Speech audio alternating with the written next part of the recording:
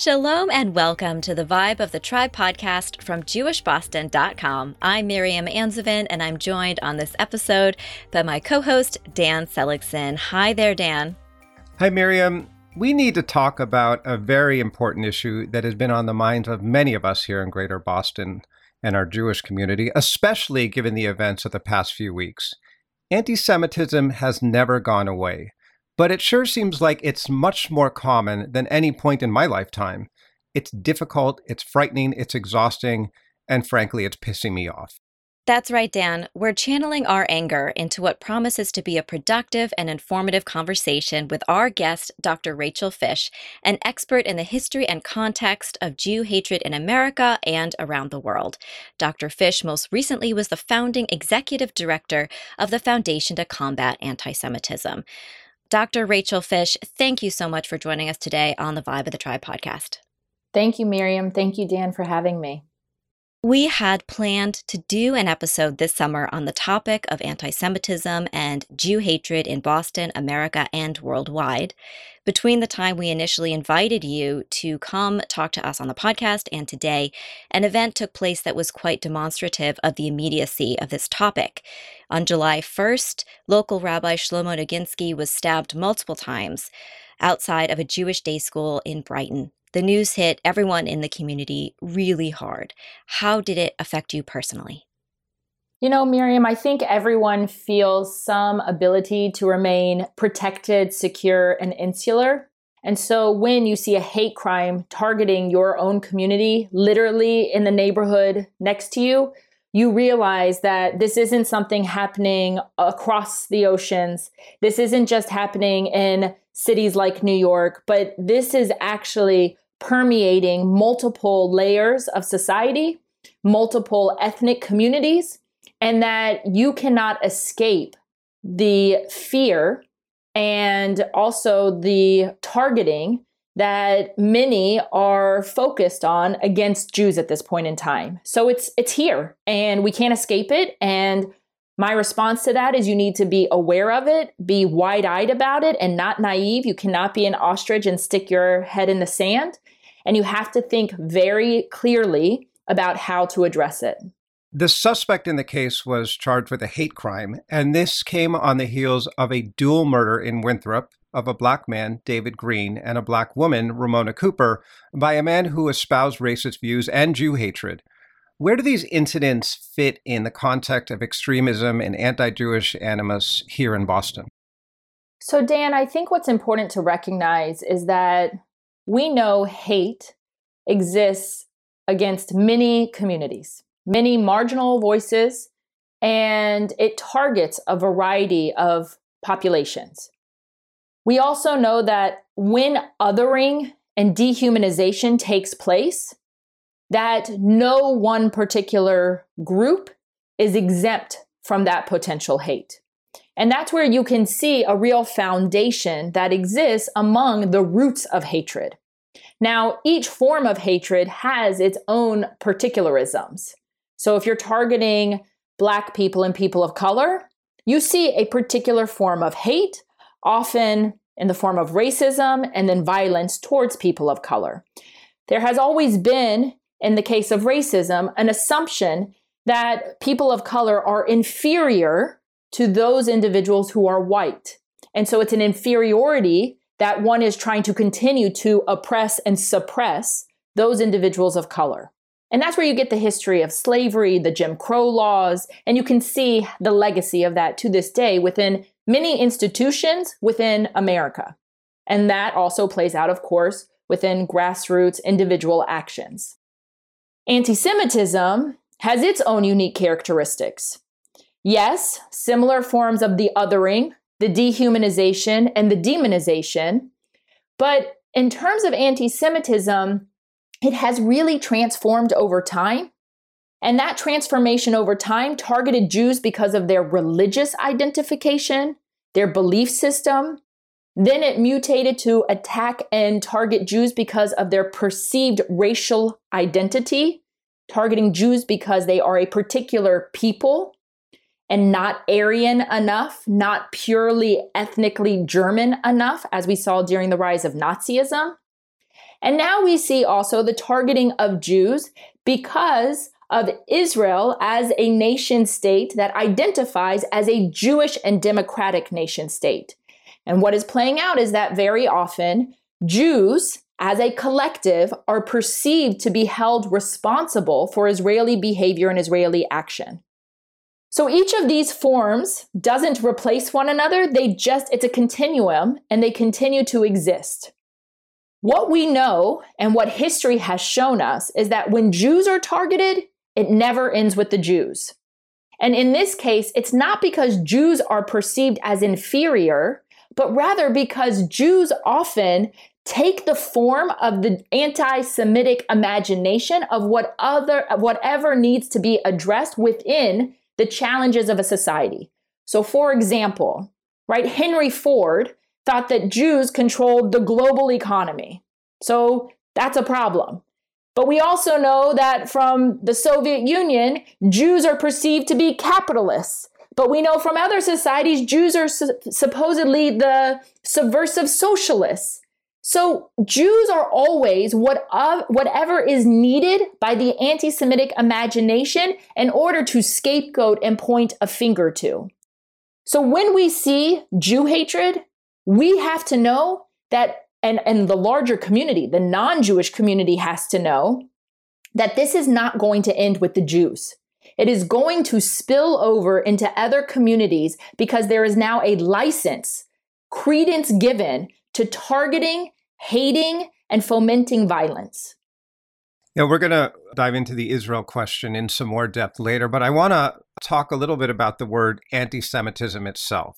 It was coined by Wilhelm Marr, a person who hated Jews, obviously.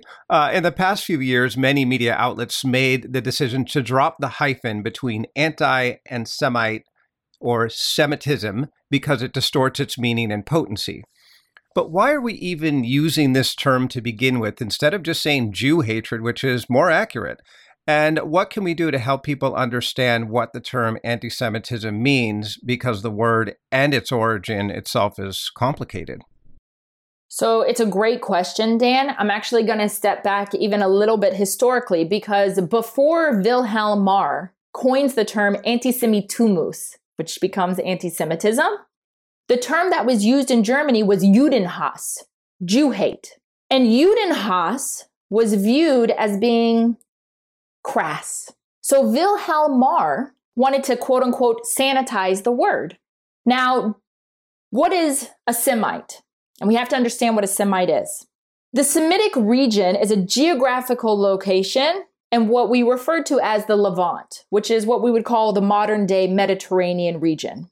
And the peoples who lived in this geographical location shared similar ethnic composition and shared linguistic roots. Think about Arabic and Hebrew and Phoenician and Akkadian, these kinds of languages that have the same sort of root systems.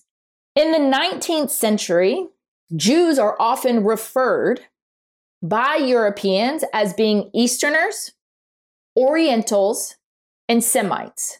Arabs, even though they come from that part of the territory as well, that Levant, they are not often referred to in these European texts as Semites. It's a term that is located for Jews. Because of that, Wilhelm Marr says, look, this Jew hate, it sounds ugly. Let's call it anti-Semitism. We're against the Semitic people.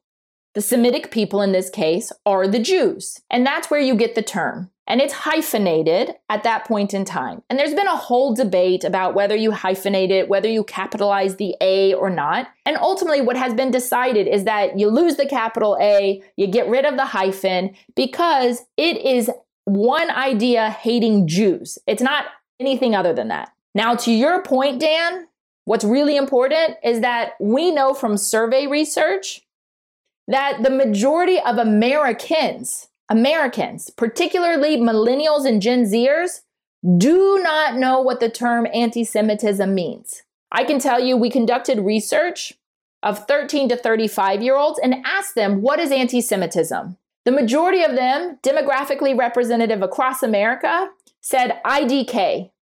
I don't know. Some of them said, what's a Semite? because that's not a term that's in our vernacular. And we also got responses like, I'm anti-racist, I'm anti-homophobic, I'm anti-Islamophobic, so I'm probably an anti-Semite. And you're thinking, no, you're an anti-Semite, because the way we understand anti is different, right, than the way they understand this term. So I have been pushing, Dan, to your point that we need to say either Jew hatred or hatred of Jews. And the reason is because it is much clearer, particularly to young people, but not only, exactly who is being targeted and for what purpose. Now, we find among older individuals that if you say Jew hatred, they feel very uncomfortable. And very often, exactly, because very it's often, an uncomfortable concept. That's right. And very often they say, well, that's crass. And yes, it's crass because it is a crass form of hatred. So I do think Jew hatred or hatred of Jews is the kind of phrasing we need to be using because the majority of this country doesn't even know what anti-Semitism is. The other thing I'll just say very quickly about that is if they do know what anti-Semitism is, it is usually their understanding of targeting Jews because of only their religion. Mm-hmm. And if you expand it, I think, to hatred of Jews, then you get a better understanding that it can take these different permutations. It's interesting. I just, I'm reflecting for a second on the word Jew, which a lot of non-Jews consider to be a term that makes them nervous. They would like to say anti-Jewish or Jewish. I don't know. They like to use Jewish instead of Jew. Yes. I'm just kind of wondering how we also overcome that hang up, which I don't know if it should be a hang up, but it is. It is. And I don't know the answer to that. And Jew is not a value statement as a term, right? It's identifying. The technical definition. Exactly. Yeah. So I think part of that is just helping people familiarize themselves more with who Jews are and the stripes and colors Jews come in. Remember, much of the world is not Boston. And so most Americans don't even interact with Jews. Right? I mean, I grew up in a small town in the foothills of the Smoky Mountains. And I remember, folks would want to touch my head to feel if I had horns. The horns? And these aren't people who hated Jews, but they literally have no exposure to Jews, the Jewish community, the complexity of Judaism at all. A lot of people that we've been talking to recently have been saying that things do feel different now. In a worse sense, maybe over the past 5 years. What has been shifting? What do statistics and anecdotes tell us about reality versus perception of anti-Jew hatred? So I believe, Miriam, and we can double check for sure, but I believe, like FBI hate crimes recently said that 60% of targeted religious hate crimes have been against Jews just in this past year. And again, remember, we're 2% of the population.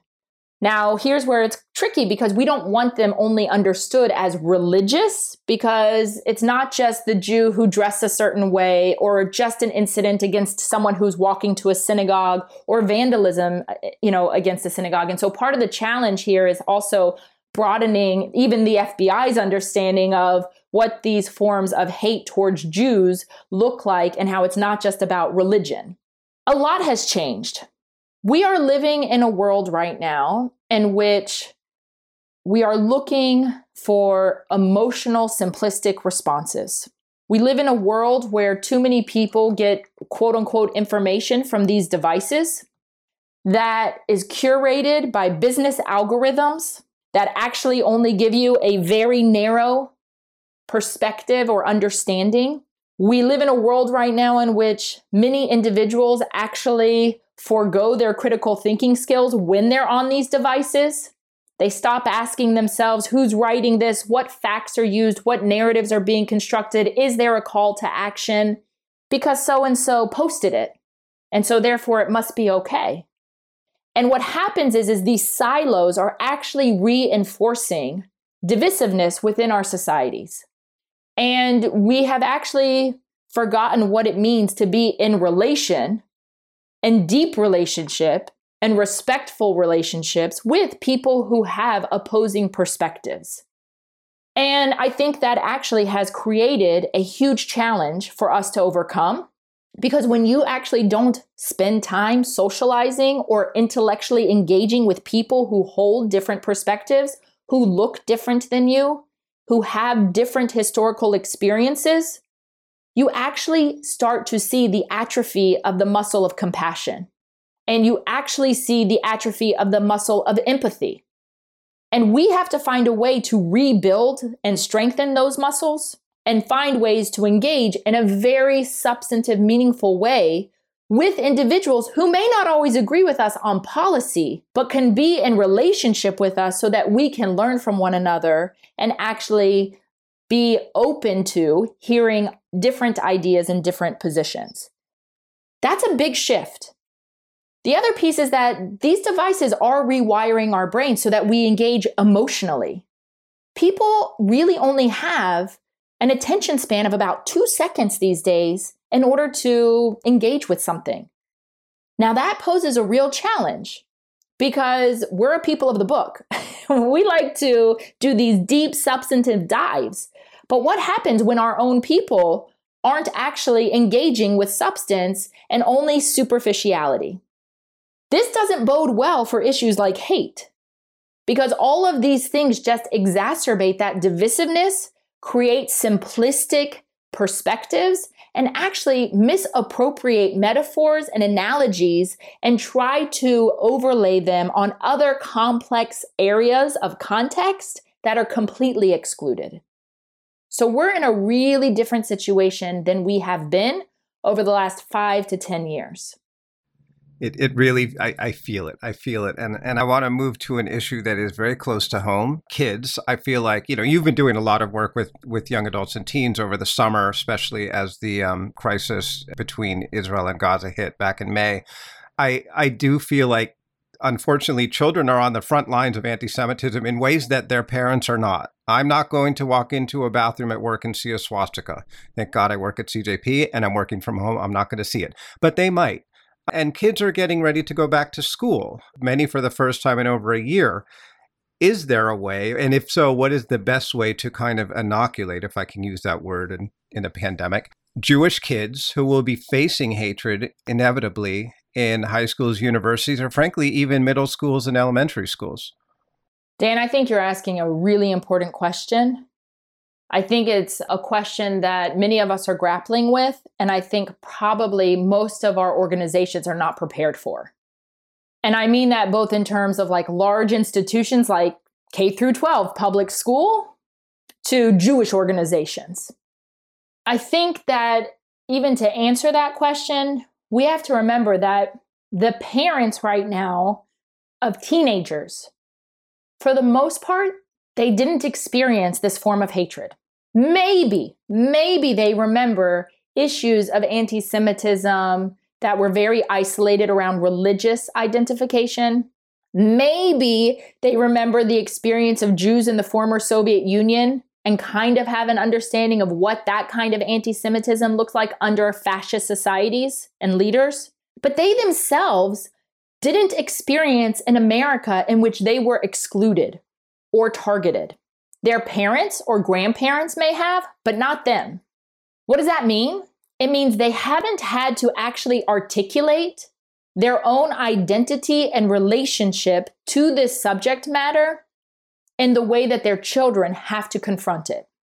Also, if they're on social media, their social media feed looks very different than their children's. And so they probably don't even see the type of content that their children are seeing. So, before we can even help the younger people, parents have to have a space in which they themselves can process this and think about how they articulate and engage in addressing it from their perspectives and then how to speak about this with their children. The other thing is that most parents have outsourced these subjects to other conversation experts. But my analogy for that is like drugs and sex, right? If you don't actually talk to your kids about those subjects, they're going to find out about it in other places. And our parents don't have the confidence mostly some of our educators even also, to actually engage in those conversations with teens and younger. So that's a piece of this.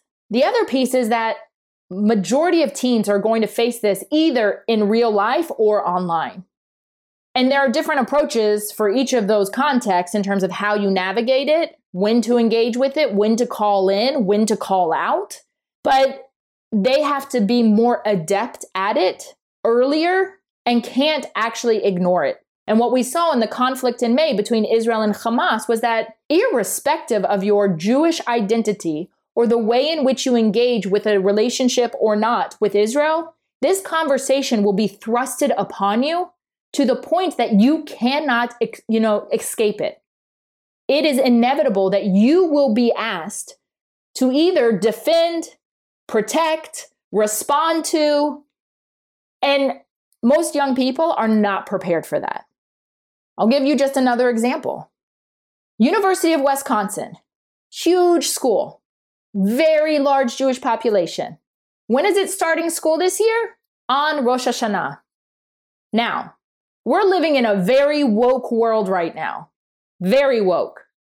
And yet, it doesn't register for the university administrators to think that, a large percentage of our population, this is one of the most sacred holidays for them. Maybe this is not when we should be starting the first day of school, right? This is not a new fight in some ways. And yet, that is still where we are, let alone vandalism, swastikas, targeting, incitement, actual physical violence. And this poses serious challenges for young people to learn how to navigate. Yeah, we're fighting that battle in my town about the second day of Rosh Hashanah, which is the start of school. And it's majority rules here. So Jews are always going to get outvoted if it's a straight majority vote. And that's really disturbing. But let me just say this very clearly before I ask this question.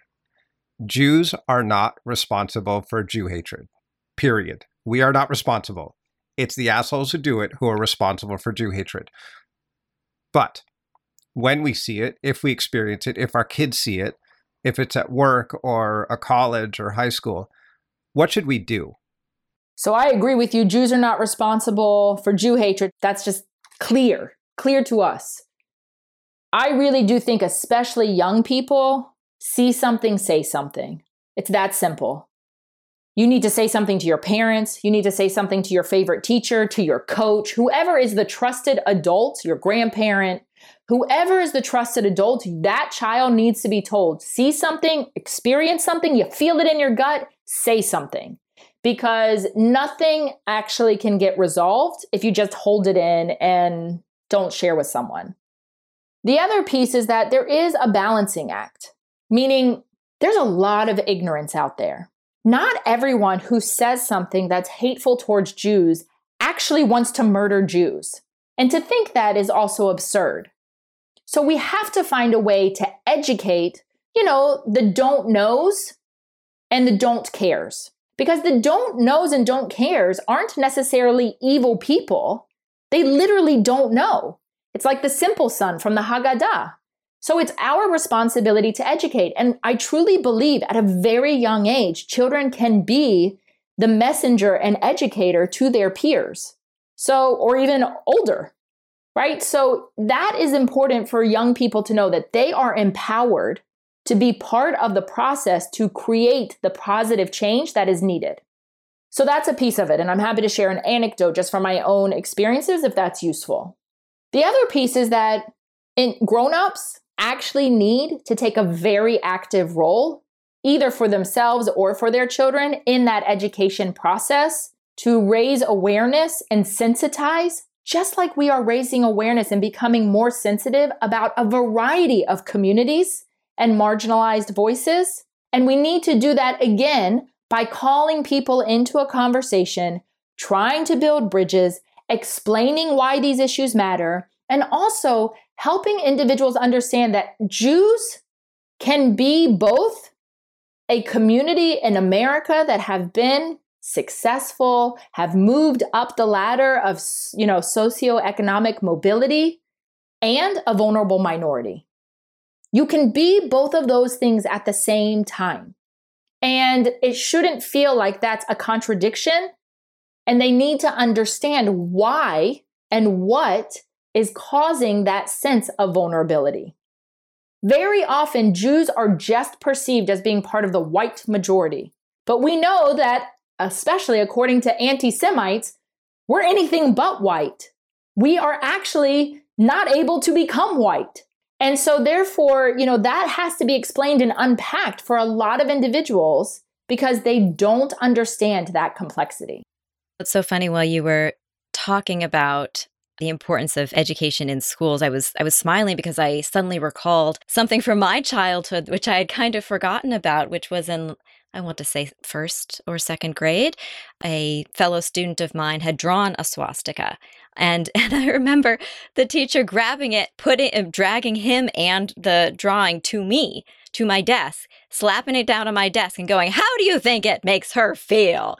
And I think that was my first introduction to educating a fellow child on, yes, this not great. Don't do this again. But it was I just had forgotten that moment and how someone had been made to come over to my desk, and I explained, I was the example of a person they had hurt, a real person who they knew, who their actions could hurt. It removed it from an abstract of, I'm just drawing something I know I'm not supposed to draw, to, okay, you're drawing something that has a real meaning behind it. And I think you're totally right in that so many people have no idea what they're saying or doing is inherently anti-Semitic. And we're going to talk about that in a few minutes, actually, specifically about social media and Israel. But I also want to, before we get to that, talk about the reticence that people have right now to be visibly Jewish or identify themselves openly as Jews. I know several people who are just not comfortable with it. I can't say I blame them for that feeling. There's a lot of fear out there. I can't really blame anybody for this, but it makes me so angry that they are being forced to obfuscate who they actually are for safety purposes. And many people can't obfuscate who they are. So I want to acknowledge that as well. But what do I do, or does anyone who has this abundant rage, how do we direct that anger to something that's actually productive for the safety of our community and other marginalized communities? It's a great question, Miriam. Again, I look back historically, and what I say, first I say on a human level, I empathize the fear. I get it. But I also then look back at the historical and say, hiding your identity never solves the problem. Meaning, when Jews in the 18th, 19th century are converting to Christianity, they're doing it so they can be accepted by the host society in which they are living. And then when you have this racialization of Jew hatred, it becomes very clear that converting won't solve the problem because you're still going to be identified as a Jew because your DNA is immutable. Who you are as a person means you are still Jewish, irrespective if you left the religion. And that's also how the Nazis understood it, right? The Nazis didn't care if you lit Shabbat candles. The Nazis didn't care if you kept kosher. You had a Jewish family member, you knew where you were headed. So I understand, I truly understand the individuals who don't want to identify publicly as Jewish. And I want to say to them at the same time, it doesn't keep you safe. It doesn't protect you. And I want them to have the moral courage to be proud of who they are, irrespective of the haters out there. All the more so, stand proudly for your Jewishness and your Jewish identity. So I think that really matters. And I don't even know if I answered your question properly here, but the reason I say it really matters is because what we do specifically as grown-ups, also young people are looking at as models. And I can't emphasize enough that piece. Because when they see, whether it's a parent, an older sibling, a teacher, a religious leader, a communal leader, slowly putting that Magen David into their shirt, right? Or putting the hat on over their kippah. It's a clear message, and one that makes me nervous because those are the models they are looking to know how to respond, engage, and walk through the world. Dan and I often just turn to each other, or rather, we don't turn to each other because we're not in person. We message each other every day and we say, the Jews are tired. The Jews are tired. And it's because we are so tired. We know that hate towards Jews is never going to go away, ever. And part of the exhaustion is feeling that we're mostly in it alone, cyclically, throughout history. It's us alone. Is this too pessimistic of a view or not nearly pessimistic enough? So I think it's probably some healthy combination that we need. We need to be, I think, very aware of what history has taught us. And history has shown us that too often there aren't enough people of other political positions, ethnic compositions, religious identifications that are willing to stand in support of and in protection of Jews. I mean, think about the righteous Gentiles, those who were incredible, but how many weren't, right? How many weren't? And what difference would it have made? Millions of lives different. So I'm not naive to know that that's hard, because to do that requires also upstander qualities. It means standing and swimming up against the stream and the tide of the cultural zeitgeist to align yourself with the group that is being demonized on multiple fronts and labeled inaccurately, but labeled as being oppressive, imperialist, racist. Right? And so that's very hard, particularly, as I said, when you're living in a world of simplicity, to buck that and to say, that's wrong. So we have to build those relationships, because you also don't expect Jews to solve anti-Semitism, just like you don't expect people of color to solve racism, right? Meaning you have to have long-term systemic approaches with a variety of individuals who understand these issues in order to create sustainable long-term change. So, do we need other people? 1,000%. We need a lot of non-Jews to understand these issues of all different backgrounds, because we Jews cannot do it alone. And I don't think that means anti-Semitism ends. It's never going to end. It is always here to stay. But do I think that we need to make it socially unacceptable? 1,000%. So I take a very centrist approach to this. Jews better not expect anyone else to stand up for them, because you will sorely be upset and frustrated if you look behind you and think that there are going to be others who are there, because history has shown us too often they aren't. And we cannot at all forego building those allyships and bridges between other communities, because we need them and they need us. It's reciprocal. It's not asymmetrical. So we need some healthy combination of the two. It is evident that when Israel is in conflict with Hamas in Gaza, anti-Semitism against Jews here in America increases. A recent ADL study found that more than 60% of American Jews had experienced some form of Jew hatred in the past few months since the most recent conflict. Many well-meaning people who are concerned about Palestinian rights do slip into incitement against Jews. Sometimes they are aware that they're doing it, and sometimes they are really unaware. And one recent high-profile example I can think of from a celebrity is the actor Mark Ruffalo, who has always supported Palestinian causes, but he apologized for a tweet because he recognized or was informed, it was brought to his attention, that what that particular tweet was doing was actually fueling violence against Jews here in America as opposed to helping Palestinian causes. And I don't believe it was his intent to put anything anti-Jew out there, but he was recognizing that he had done it by stating that he had made a mistake. And immediately much of Twitter jumped down his throat for his retraction, but I give him that credit. It can be very difficult, especially when it's your friends, your family, to communicate why it is that something they said, something they posted, isn't just legitimately critical of policies they may not agree with regarding Israel's treatment of the Palestinians, but rather veers right into anti-Jewish tropes.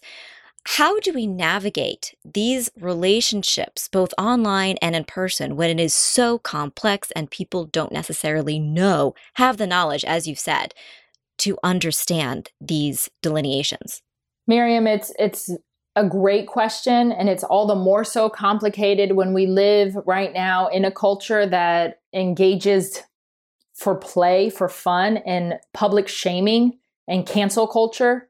So all the more so this becomes compounded as an issue. And I would say that part of the challenge is helping individuals understand that we do not live in these binaries. So what do I mean by that? I mean very simply that these worlds are worlds in which it's not simply good and evil. That is just not the world in which we are living. That individuals actually can hold a complex position in which we can say, again, I deeply understand the vulnerability of the Jewish people. And not only do I understand the vulnerability of the Jewish people, but I also understand that there is a desire for Palestinians to be safe, for Palestinians to have a safe haven like Jews have, to have their own state, to have viable leadership that doesn't use them as political pawns, to be free of terrorist authoritarian institutions like Hamas. And these things don't have to be, an either or. And we actually have to promote that complexity to say it's not one or the other, meaning I deeply care about a strong, secure, healthy Israel. And that doesn't at all mean that I don't care about Palestinians. It actually means I do care about Palestinians. So it can't be one or the other juxtaposed. That's one. In terms of actually engaging in the conversation, if it's online, my first thought always is, do you actually know the person? If you don't know the person, don't feed the trolls, right? Meaning, if it's an influencer, it wasn't people writing to Mark Ruffalo via DM or, putting their little message that made him all of a sudden have this light bulb moment. It was his friends around him behind the scenes who had an impact that led him to the change in conversation. So why I say that is you actually need to get offline and in conversation with your friends, with your peers, in order to be able to have some real exchange of ideas. The other piece is, and we saw this, is that it's not about trying to put forth talking points. That's not going to work. First of all, most people will always be scrambling for the next talking point, and a little bit of pushback will actually lead them to just feel like they can't engage in the conversation. So my recommendation is to come from a place of authenticity and ask real questions. So for example, if I see a friend or an acquaintance post something, I would write to that individual, via that platform and say, I saw you posted Free Palestine. I'd actually be interested in what you mean when you say Free Palestine, because when I see that, I have a very different response. And can we have a conversation so that I can learn where you're coming from? And are you open to hearing where I'm coming from and why this is challenging for me? And that actually it's not that hard to do. It sounds like it takes a little bit of energy or ability to do that. And it does. But by asking the questions and being open to actually engaging in a real conversation, listen, I may not change my friend's perspective, but I do think I will make them more aware of why that slogan or terminology is loaded and the impact it has on people who aren't ascribing to that terminology. So I deeply believe in asking questions because I think and not to play gotcha, that's not the point, but to really ask the questions to move the conversation so that people can actually hear one another and be engaged on a much more human level than rather that emotional, divisive, desire that we see. What's interesting here is that I had a colleague of mine who, earlier this summer, said to me, "I'm really struggling. I have a friend who I'm really close with, but he's posting all these things, and I can't get him to listen to what I'm trying to tell him about why some of the wording he's using isn't actually, it's actually anti-Semitic wording. It's not what he's not saying what he thinks he's saying, but this person was very dismissive of her and was not listening, assumed that he knew exactly where she was coming from, her perspective, and assumed that he knew more than her, which, first of all, mansplaining, second of all, but what I actually said to this colleague of mine, I said, and now you find out this is how you lose friends, because I have lost many a friend who I've agreed with them on 99.99% of everything politically progressive, things that I believe are true, but when they slide into, intentionally or just because they do not know, into blood libel or something like that, where I just simply cannot, and they will not understand how that differs from actual real substantive criticism, you do kind of have to give up on those people, in my opinion, because otherwise it becomes a drain on you and you just become more and more isolated and miserable. Was I wrong to give my colleague the heads up that you might lose this person? It may not be worth it to put in this emotional labor? No, so Miriam, I totally agree. So, my inclination is first to call in, as I'm saying, and ask those questions. But when it becomes obvious that they're dismissive or not interested in that honest engagement, one has to ask themselves, for what purpose am I trying to hold on to this, relationship, right, or whatever it may be.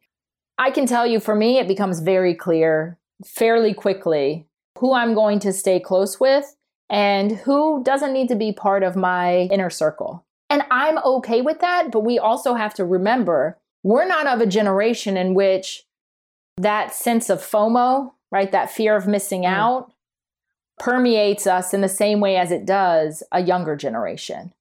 And so doing that for a younger generation, I have to tell you, I am seeing it is much, much harder. So I'll give you an example. I had several teenagers say to me in presentations, this individual, whoever it is, I want to be their ally for whatever reason, whether it's because of ethnicity, gender identity, sexual orientation, whatever it is.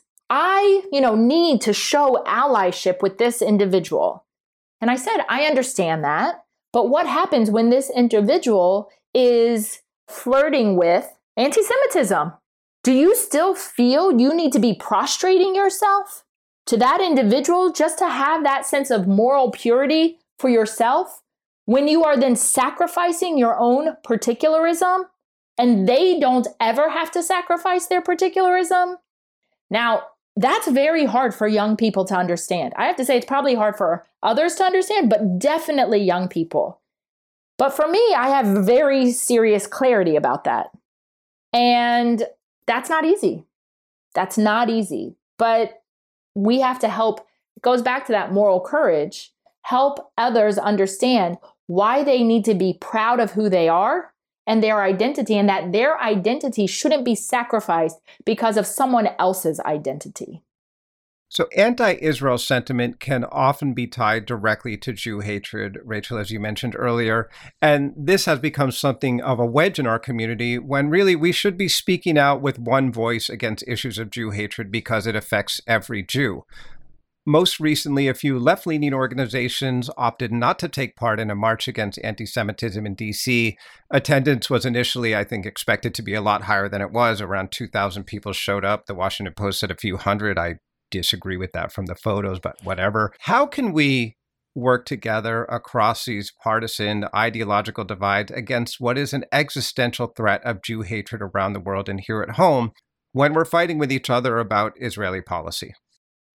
Dan, I honestly believe this is one of the biggest challenges right now the Jewish community has to confront. And I think that what we have seen over the last, 5 to 7 years is that Israel has become a wedge issue. It's no longer a rallying cry in a bipartisan way. And I don't even mean just, only in terms of politics. It's broader than that. But it is now a wedge issue the way abortion is a wedge issue. And that actually is really bad for Jews. It's bad for Jews in this country because it's this sort of divide and conquer approach. It's bad for Israel, period. And I think there are many Israeli politicians who understand that.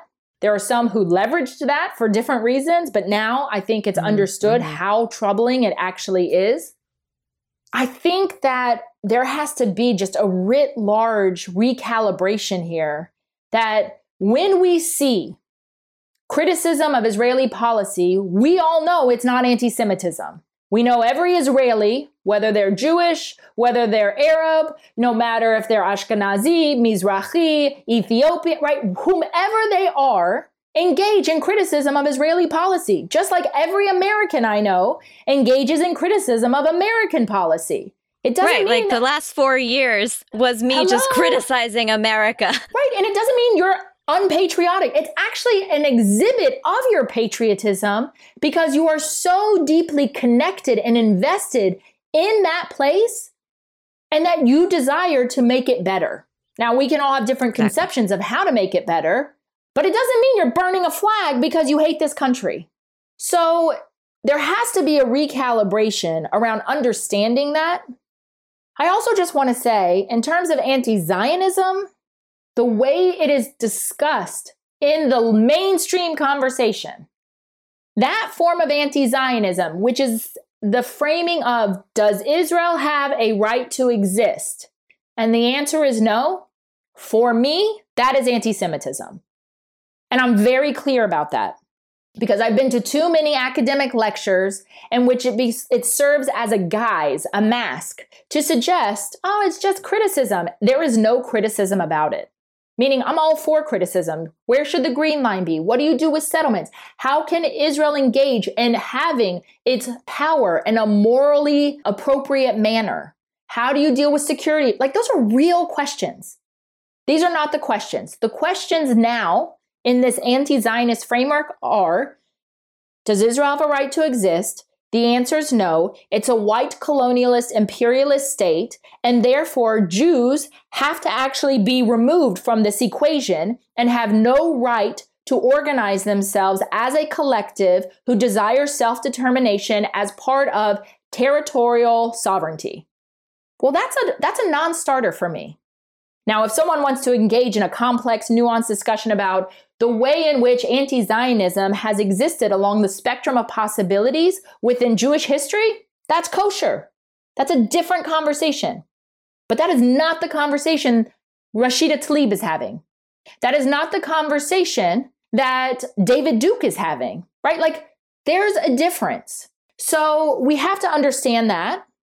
We have to remove this American lens that has been placed on and overlaid on the Israel-Palestine conversation. Meaning, this conflict is about a lot of things. It's about religion, it's about nationalism, it's about real estate, it's about narratives.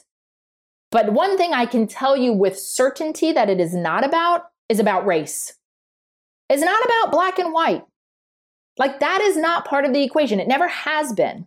So when that becomes the lens through which this conversation is refracted, and then you see language like Jews and Zionists are part of a white supremacist idea, someone should be asking themselves, wait a minute, this language from an American conversation is being misappropriated and utilized for a very clear political agenda. So when you see social justice movements in this country start to do that, it should raise a red flag. That's that critical thinking I was talking about. And the American Jewish community has to get on board and organize to understand this. Because if we have within our own community, the leaders say, well, I don't agree with Israeli policy on X, and so therefore I don't think that I can attend this rally. Again, just like it doesn't matter if you're traditionally observant, the anti-Semites are going to target you. They don't care if you like Israel, they're still going to target you. So get on board to understand what the urgency is and the threat that's facing us today. There definitely does feel to be a trend, and it was on social media quite a bit over the last few months, and I had to take a step back from social media because of this very flat view that if you did not, because it was through an entirely American lens. And that what was so odd about it is that we were just projecting, America was dominating the conversation the way America dominates the world. And couldn't people see how we were just putting American conflict, American problems onto a completely different problem? But there seemed to be no way to separate these things in the eyes and opinions of so many people, which was a very difficult and frustrating part of it. But one interesting aspect of this, one nauseating aspect, I should say, is seeing a person who has expressed anti-Jewish sentiment or tried, for example, to use the Holocaust to bolster a political argument or viewpoint that they're trying to push, say that they can't possibly be Jew haters because they love and support Israel. Like, for example, Marjorie Taylor Greene, our favorite, who famously claimed that the Rothschilds, using a space laser, set fire to California a few years back. Right? Makes total sense. Yet she's like, no. I love Jews. How could I not? I love Israel. So she's hiding behind her alleged quote unquote support of Israel, which I think is politically expedient for her. But she's hiding behind that and saying, I can't possibly be doing anything against Jews here in America or causing their lives to be difficult because I support Israel. How do we handle people with this very messed up ideology of defending by saying, I love Israel? Look, I think that partly the answer has to come from each political camp, right? So meaning if you're Republican, then you need to be able as a Republican, not just to denounce what's happening by some Democrats, but look at your own political party to call in or call out as appropriate and raise awareness and educate. Just like Democrats need to be looking within, because it can't just be shooting the bows across the aisle. And that's not going to ultimately change what's happening internally within those political communities. The other piece is that the Holocaust, when it's used in this metaphor way, is always going to be problematic, just in general. And to hide behind one's love of Israel, yet still harbor traditional anti-Semitic tropes, doesn't make you better. It just means you're more ignorant. And that has to be addressed, right? It has to be addressed. And part of that, again, is that the majority of people do not understand how Jew hatred has mutated over time.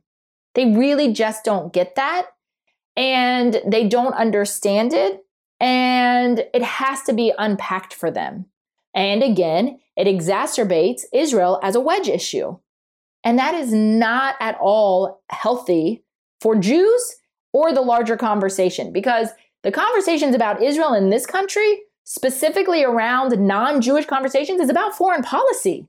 Remember, this is a region in which it truly is an outlier in a sea of turmoil.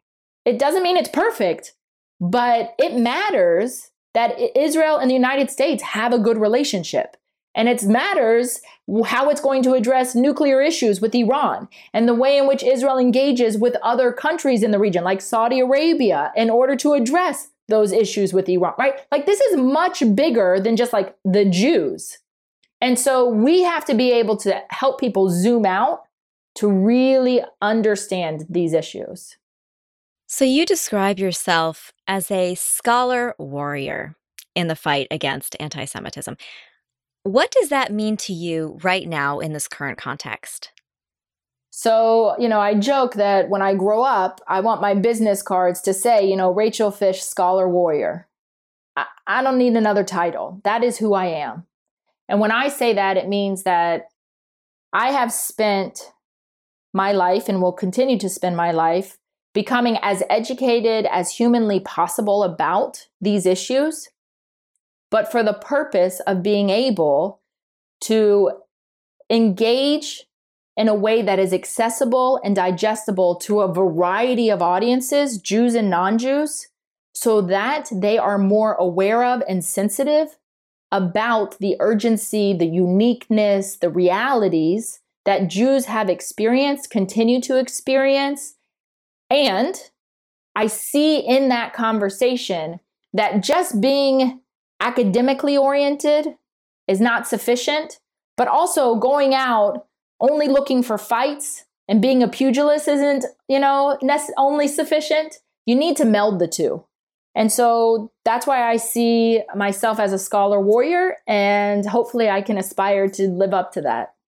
Well, Dr. Fish, thank you so much for joining us today on The Vibe of the Tribe and talking through these painful yet very important issues with us. Well, thank you for having me, and thank you for the important conversation. Thank you to everyone out there for listening. If you liked this episode, be sure to rate and review The Vibe of the Tribe wherever you listen to podcasts, and follow @JewishBoston on social media. Take care and be safe, everybody.